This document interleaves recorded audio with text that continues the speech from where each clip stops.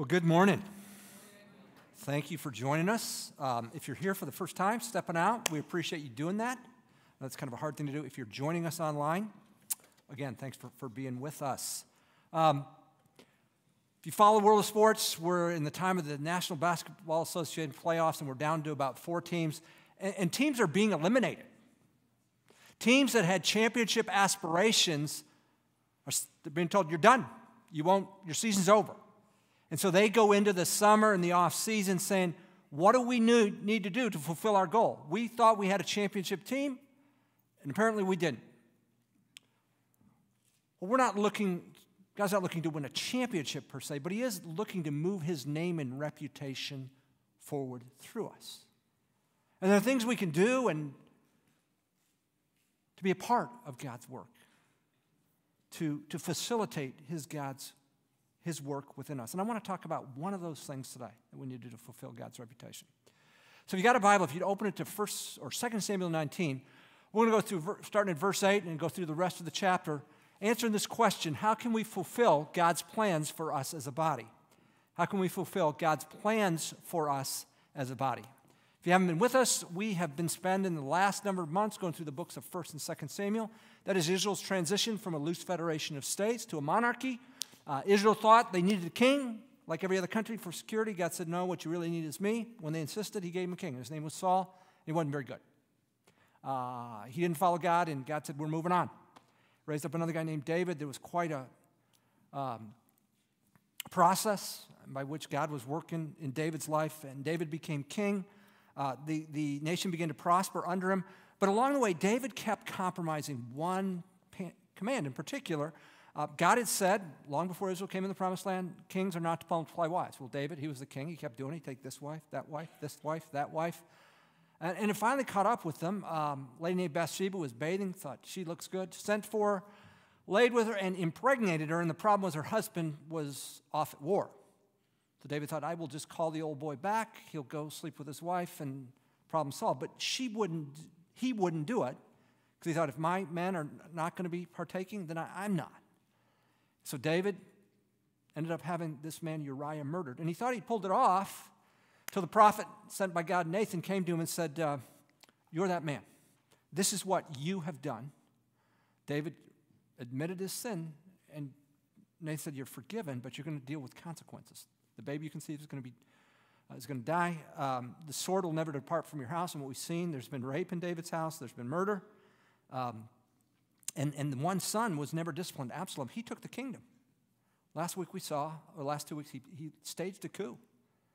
And last week in battle, Absalom died. And David is grieving the loss of his son. And he's restored as king. So we think it would be an easy path, but that was not necessarily the case. That's where we pick it up. Chapter 19, verse 8. I want to read just the last sentence there. Now Israel had fled, each to his tent. People leave. The place is in chaos. But you think the coup's over. Absalom is dead. It should be a smooth return, but it's not. Starting in verse 9, it says, all the people were quarreling throughout all the tribes of Israel, saying, in favor of David returning, the king delivered us from the hand of our enemies and saved us from the hand of the Philistines. So David's done some good stuff. He has been delivering us from the hand of our enemies. The borders have been expanding. And before that, even before he was king, it was really David who was defeating the Philistines. But, second part of verse 9, now he has fled from the land from Absalom. He abdicated. He left. What kind of king leaves? So maybe he shouldn't be in power. But, verse 10, however, Absalom, whom we anointed over us, well, he's dead. He has died in battle. Now then, why are you being silent about bringing the king back? So there's this confusion, some pros and some cons, but the guy who led the coup, who was going to be the king, he's dead. So that, I guess David's now in line to be the king. So why are you so slow? And what's interesting here is the south of Israel, which was where David's from and where he initially launched his move to be king, they're not sure. They want him back. The north, which in the initial civil war was against David, where Ishbosheth, Saul's son, which was against David is now for him. Manaim is David's power base. So it's conflicted. Who you think would be supporting is not, and there's confusion. So into that, verse 11, David starts politicking. Then King David sent to Zadok and Abiathar, the priests. These people have credibility, saying, speak to the elders of Judah. Now, these are the people that should be supporting me, but aren't, saying, why are you the last to bring the king back to Israel?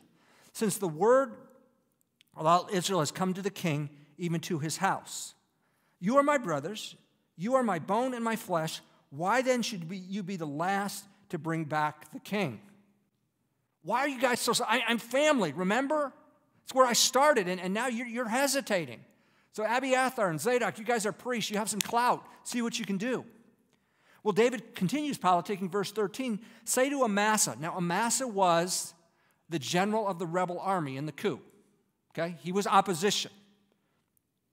Say to Amasa, are you not my bone and my flesh? May God do so to me, and more also, if you will not be the commander of the army before me continually in the place of Joab. So David's going to make a political move. He's going to replace Joab with Amasa. Amasa led the opposing forces, but he's from the family of Judah. So David's politicking. We see that sometimes in convention. A certain candidate gets nominated for the president, and they balance their ticket, don't they, with a vice president that's from a different part of the state, a different part of the country, or a different perspective. David's politicking here. I'm trying to appease the north, so I'm going to get the former leader of the army, but he'll still be good for him because he's from Judah. So maybe we could play both here. So David is trying to keep his base intact while reaching out to those who aren't sure, but he doesn't want to alienate. So that's where he is, verse 14 and 15. Thus he turned the hearts of all the men of Judah as one man, so that they sent word to the king saying, return, you and all your servants. So he's won over Judah. The king then returned and came as far as the Jordan, and Judah came to Gilgal in order to go to meet the king to bring the king across the Jordan. So he's going to cross the Jordan River, and they're going to go into Jerusalem, and it's all going to be good. Before that happens, David has 3 interactions, and I would say a certain part of his character shines through. First interaction is verse 16. Then Shimei, the son of Gera, the Benjamite, who came from Berium, hurried and came down with the men of Judah to meet King David. There were 1,000 men of Benjamin with him, with Ziba, the servant of the house of Saul, and his 15 sons and his 20 servants with him, and they rushed to the Jordan before the king. Then they kept crossing the ford to bring over the king's household and to do what was good in his sight. And Shimei, the son of Gera, fell down before the king as he was about to cross the Jordan. Shimei is from the house of Saul. When David got run out by Absalom, we won't turn there, 2 Samuel 16, verse 5, he's running along, cursing David, throwing stones at him. Abishai, who was one of the commanders of David's army, said, hey, I could go take his head off. I could cut his head off, and then he would stop. David said, no, we're not doing that. Maybe God called me dead. So now Shimei realizes, whoops. I backed the wrong horse here. David is going to be the king, and I could be busted on sedition. So he comes, and he throws himself at David's feet. And he brings 1,000 men to say, I've got support with me. Verse 19, so he said to the king, let not my lord consider me guilty, nor remember what your servant did wrong on the day when my lord the king came out from Jerusalem, so the king would take it to heart. For your servant knows that I've sinned, therefore, behold, I've come today, the first of all the house of Joseph. So he's saying, really, I'm the first of all the northern tribes to go down to meet my lord the king. I'm recognizing you as king, and I'm asking that you forget what I did. I'm appealing to your mercy.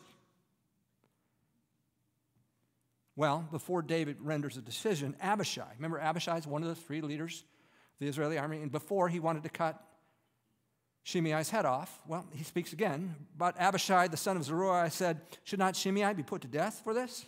Because he cursed the Lord's anointed. We could solve this. Verse 22 and 23, David then said, what have I to do with you, O sons of Zeruiah, that you should this day be an adversary to me? No, I'm not going to play your game of violence. Should any man be put to death in Israel today? It's a rhetorical question, no. For do I not know that I'm king over Israel today? I've been restored. For that reason, verse 23, The king said to Shimei, you shall not die. Thus the king swore to him. Look, David's got it right. This guy turned on him. And by all means, it's kind of like you're guilty of sedition. David said, we're not going there. I've been restored as king.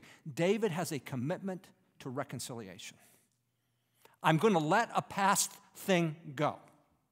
It's the first interaction. Second interaction starts next verse. Then Mephibosheth, the son of Saul, came down to meet the king, and he had neither cared for his feet, nor trimmed his mustache, nor washed his clothes from the day the king departed until the day he came home in peace. It was when he came from Jerusalem to meet the king that the king said to him, why did you not go with me, Mephibosheth? So Mephibosheth was the son of David's friend Jonathan, but he was out of the house of Saul. So normally when a king takes over, he gets rid of all the other family, executes them. But Mephibosheth, he showed great mercy. He said, you'll be a part of my house, you'll even eat at my table. But when David got run out of Jerusalem, Mephibosheth stayed. That looks bad. And David wants to know, why didn't you go? After all the goodness I showed to you, why didn't you go with me? Verse 26, so he, Mephibosheth, answered, O my lord, the king, my servant, deceived me. For your servant said, I will saddle a donkey for myself that I may ride on it and go with the king, because your servant is lame. Remember, Mephibosheth is lame. And he said, I was counting on a servant, and that servant deceived me. Moreover, that verse 27, that servant slandered him. Moreover, he has slandered your servant to my lord the king. My lord the king is like the angel of God. Therefore, do what is good in your sight. For all my father's household was nothing but dead men before my lord the king. Yet you set your servant among those who ate at your table. What right do I have yet that I should complain any more to the king? Look, my father's household was all executed, but you spared my life. And so I'm appealing to your goodness one more time. That's all I got. Well, verses 29 and 30, David decides, tell you what, I'm going to let you live. I'm going to split the estate between you and your servant Ziba. Again, a commitment to reconciliation. I'm not going to execute judgment when I would be within my right. Second. Third interaction starts in verse 31. Barzillai the Gileadite was someone who supported David. In verse 31 to 33, he provided resources, probably food, for David's army and families when they were on the run. Therefore, David wants to take him with him into Jerusalem. Verse 34 to 36, Barzillai said, look, I'm old. I would just hold you up. Verse 37, let me read. He continues his answer to David. He says, please let your servant return that I might die in my own city near the grave of my father and my mother. However, here is your servant Chimham, probably his son. Let him cross over with the Lord the king and do what is good in your sight. Look, I don't want to go. I'm going to die. I'm going to hold you up. And really, I'd rather die in my home city than crossing the Jordan and going over there, and then they got to cart me back when I die. Can I just stay here, and I'll send my son in my stead. Verses 38 and 39, the king answered, Chimham shall cross with me, and I will do for him what is good in your sight, and whatever you require of me, I will do for you. All the people crossed over the Jordan, and the king crossed too. The king then kissed Barzillai and blessed him, and he returned to his place. You know what I see in these three interactions? David has a radical commitment to reconciliation. At least in the first two, he had a right, term in quotes, to hold a grudge. He had a right to exact revenge, but he's not going to do that. He's not going to do that. He's going to let that go. Well, you say, well, that's par for the course in Israel at the time, isn't it? No, let's see. Verse 40. Now the king went on to Gilgal, and Chimham went on with him, and all the people of Judah and also half the people of Israel accompanied the king. And behold, all the men of Israel came to the king and said to the king, why had our brothers, the men of Judah, stolen you away and brought you the king and his household and all David's men with him over the Jordan? Whoa, David, we backed you, and now you're seems like you're tying in with the people of Judah. That doesn't seem fair. You belong to us. Well, the men of Judah hear that, the people of Judah hear that, and here's how they respond. In verse 20, then all the men of Judah answered the men of Israel, Because the king is a close relative to us? Why then are you angry about this man? Of course he'd be loyal to us. He's part of our family. Have we eaten at all at the king's expense? Or has anything been taken for us? We haven't taken advantage of it. But of course he'd be loyal to us. We're family. Well, the men of Israel, verse 43, answer. But the men of Israel answered the men of Judah and said, we have 10 parts with the king. Therefore, we also have more claim on David than you. That means we got more population. Why then do you treat us with contempt? Was it not our advice first to bring back our king? Yet the words of the men of Judah were harsher than the words of the men of Israel. Would you be surprised if I were to tell you when David died and his son Solomon took over, the country had a civil war? They split. This is not a people who are reconciling. It's a people who are divided. Yet in the midst of that, David, God's servant, is saying, I'm radically committed to reconciliation. See, we started by asking this question. How can we fulfill God's plan for us as a body? Here I'd say, what we see from David. A radical commitment to reconciliation will enable us to fulfill God's plan for our body. Let me read that again. A radical commitment to reconciliation will enable us to fulfill God's plan for our body. Every Sunday we sit up here and we pray about and talk about being Christ in our community, enhancing God's name, enhancing God's reputation. I need to ask, how serious are we about that? Is that lip service, or are we serious about that? Oh, Pastor, we're serious. Well, good. Then if that's true, we're going to have to be people that are radical about reconciling with people in the body. Why?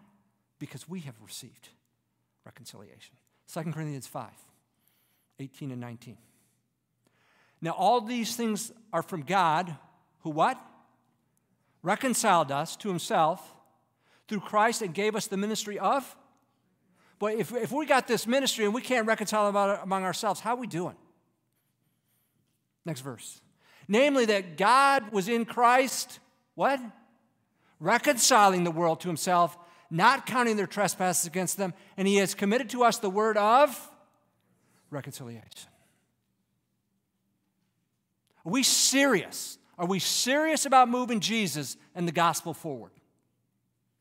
If we are, we better get serious about reconciliation. Let me speak to 3 areas. I think we need to think about reconciliation. First is the personal area, personal affront. You know, he talked to you, or she didn't, or he said this, or she didn't say that, and we get hurt, and it's kind of like, okay, you're out. You didn't, because you did, or you didn't do, or you this, and you that. I was down in Arizona, smaller church. Right off the bat, I met a man named Jack Unglesby. He's a World War II vet, old enough to be my dad. He was on the first wave of D-Day. His commanding officer freaked out, and he was in charge. Fellas, here we go. After the World War II, he got out, got in the Air Force. He came up to E9. If you've been in the military, that's as high as you can go as an enlisted person. He told me, when he met me, he said, in the Army, chaplains were always officers. So I'm going to see you as an officer. I'm going to call you sir. So he never used Andy with me one time. He always called me sir. On top of that, he was great to my kid. Our oldest son was about 3 or 4 when we were down there. And man, he would come out of children's church, and Chris is on a mission to find Mr. Jack, because Mr. Jack has candy for him. We wanted to regulate our kids' sugar intake, not on Sunday. I mean, Jack's just feeding them, and Chris is putting it away. So I thought we were good. He comes to my office one day, he says, sir, have I done something wrong? Are you mad at me? Why would you think that? Well, you're not shaking my hand. Oh, on Sunday, you're not shaking my hand. Well, Jack, you know, when you get there, I get there at 7 o'clock in the morning, and you guys are there, I shake your hand there. And then we do Sunday school, and then the service, and there was only one way out, and I'm shaking everybody's hands there. But he said, how about between Sunday school and the service, when you come out? Oh, Jack, man, I mean, I've got about 8 minutes after I finish praying with the elders, and I'm really trying to find a newer person if I can. So okay, that makes sense. We get offended at personal stuff. And see, we're supposed to be about the business of reconciliation, but we hold on to these things. And if we're serious about the God, if we're serious about being Christ in our community, we got to let that stuff go. We got to give people the benefit of the doubt. We got to say, we have been reconciled to God, so I'm going to stay reconciled to you, and you're going to stay reconciled to me. Second area, I want us to think about this. It's in the area of politics. You know, I read that people anymore are picking their church on politics over theology. Now, I disagree with that value system because I don't think we have a political solution for our city, nation, and country and world. I think we have a Jesus solution. So what that means is you may be sitting next to somebody who has a different political perspective than you do. That's got to be okay. We're not going to divide over politics. Over the years, I've come to the conclusion that godly people, people who hold the deity of Jesus, the authority of Scripture, and the exclusivity of Jesus in salvation, can come to very different conclusions on political issues.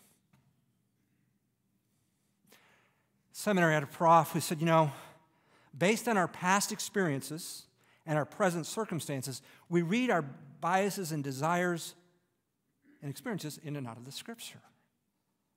And so we decide this is what God wants, and then somebody with a different view decide that's what God wants. Let me see if I can illustrate it this way. All my life as a Christian, when I looked at the Exodus, God delivering Israel from Egypt with a series of plagues, I always thought, oh, God is showing himself strong over the gods of Egypt. And when I would pray that, and I was in campus ministry, which is challenging the deity of Jesus, oh, God, would you show yourself strong like you did in Exodus? Because that's what that passage is about, don't you know? Then I go to Chile, and we're in Chile from 97 to 99. And if you didn't know, Chile went through a military coup in 1973 to 1978, and then there was this transition. And we get to know some students. In fact, our best English speaker, his name was Boston, and he grew up in Boston for 10 years. Do you know why? His family had to flee because of the coup. We had students talk, they remember their parents burning books and moving bookcases in front of windows because they did the shooting, don't you know? And this is just the college students, and the adults had a much more vivid. Do you know how they looked at the Exodus passage? What they saw? You know what they prayed? The God who delivered from an oppressive ruler. We believe the same Jesus, believe the same statement of faith, but see, our experience and our circumstances told us something different. So what, if we were to look at that passage, what we would conclude about what is necessary to godly leader, well, it would depend, wouldn't it, on our circumstances. One would say, well, he holds up Jesus. The other say, well, he delivers from oppression. Here's my hope. I hope North Point can be a place where there's a variety of political perspectives. That means you're going to have to reconcile. You're going to have to agree to disagree with the person who's got a different political perspective from you. One more thing, and I'll leave this alone. Wherever you are on the political perspective spectrum, Jesus ought to be challenging. Jesus ought to be unsettling your politics. We all got that in common. Our politics are being challenged by Jesus. And we're going to see people that are different with us, but that ain't breaking us because we're committed to reconciliation. Third one, personal loyalties, brands. Sometimes we take this so seriously, we divide among ourselves. Let me start with sports teams. 1991, 92, I'm at a Christmas conference in Denver. The big team there was the Broncos. They're in a playoff game with the Houston Oilers. Back in the 1970s, we moved to Houston, and I kind of liked the Oilers a little bit. They had Bum Phillips and Earl Campbell, but I was 15 years removed, and my interest in the Oilers was minimal. But somehow I got going in this game. And we're at this Christian conference, and that night, Bill Bright, the founder of the organization, come in. He's going to talk about going to the world, But we got so intense in that game, it starts going. At halftime, one of the students said, hey, anybody who's not for the Broncos at half can leave. Well, that was an invitation for me to leave.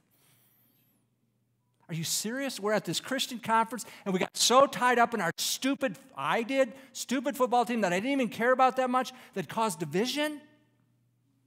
And we're supposed to be about what? Reconciliation?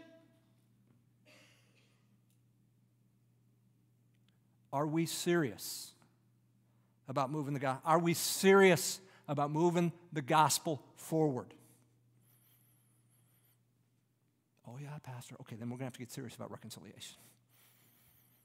We're going to have to get radical about reconciliation. David modeled it for us, but it's not a standalone thing. It's Jesus who reconciled us to God. We've experienced that reconciliation. We extend it to other people. Why? For the sake of the gospel. Did you guys ever have a bad week with your car? Anybody ever had one of those bad weeks? Okay, so it's Tuesday. I'm parked right out here, and I drive right down here, and my car breaks down, and I'm frustrated. I don't know what to do. And somebody caught it on picture. Here's what happens. There I am. I don't know how to fix my car. I'm flummoxed. But the good news is I'm not far from the building, right? And we just need to push it maybe a few feet to the east or a few feet to the west, and we'll be good.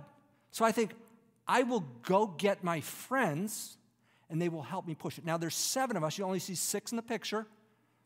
Mandy was out of town. She was going to a Taylor Swift concert, trying to catch a Taylor Swift concert. So I get my 6 friends, and I say, hey, this is the problem. And you guys, usually we get along fine. But look what happened. People are upset. Which way does the car go? And all the yelling and shouting, we couldn't work it out, and this is where we ended up. This is really bad. There we are. How far do you think the car moved in that situation? Okay, everything I just told you was a lie, all right? The car didn't break down. Mandy didn't go to a Taylor Swift concert. We didn't argue, and we weren't pushing it again. So what's your point here, Pastor? I want to leave this image in your mind. Because I want you to take the car out of that, if you will, and put in the glory of God. Put in the gospel. Put in the name and the reputation of Jesus. Listen. If we're not reconciling, if we're pushing against one another, the gospel isn't going forward. Oh, Pastor, it's a Jesus solution. Well, is it? If it is, then you and I better get really, really serious about reconciling. And whatever it is, we're going to agree to disagree, we're going to see that we're going to accept forgiveness, whatever it is, we're going to put that aside because there's something that's much more important. The gospel, the ministry of reconciliation. Would we be people that are radical in our commitment to reconciliation? Would you pray with me? Our Father in heaven, we're grateful for this challenge, David, in a culture that was separated, but was bickering and was fighting. Your servant, showed himself above it, willing to let hurts and stuff, bygones be gone. Why? So the name of Jesus, the ministry of reconciliation could go forward. Oh, Lord Jesus, that we would be people that are radical about not our team, not ourselves, not our political position. We're radical about you. So we're radical about reconciliation. Pray that in Christ's name. Amen.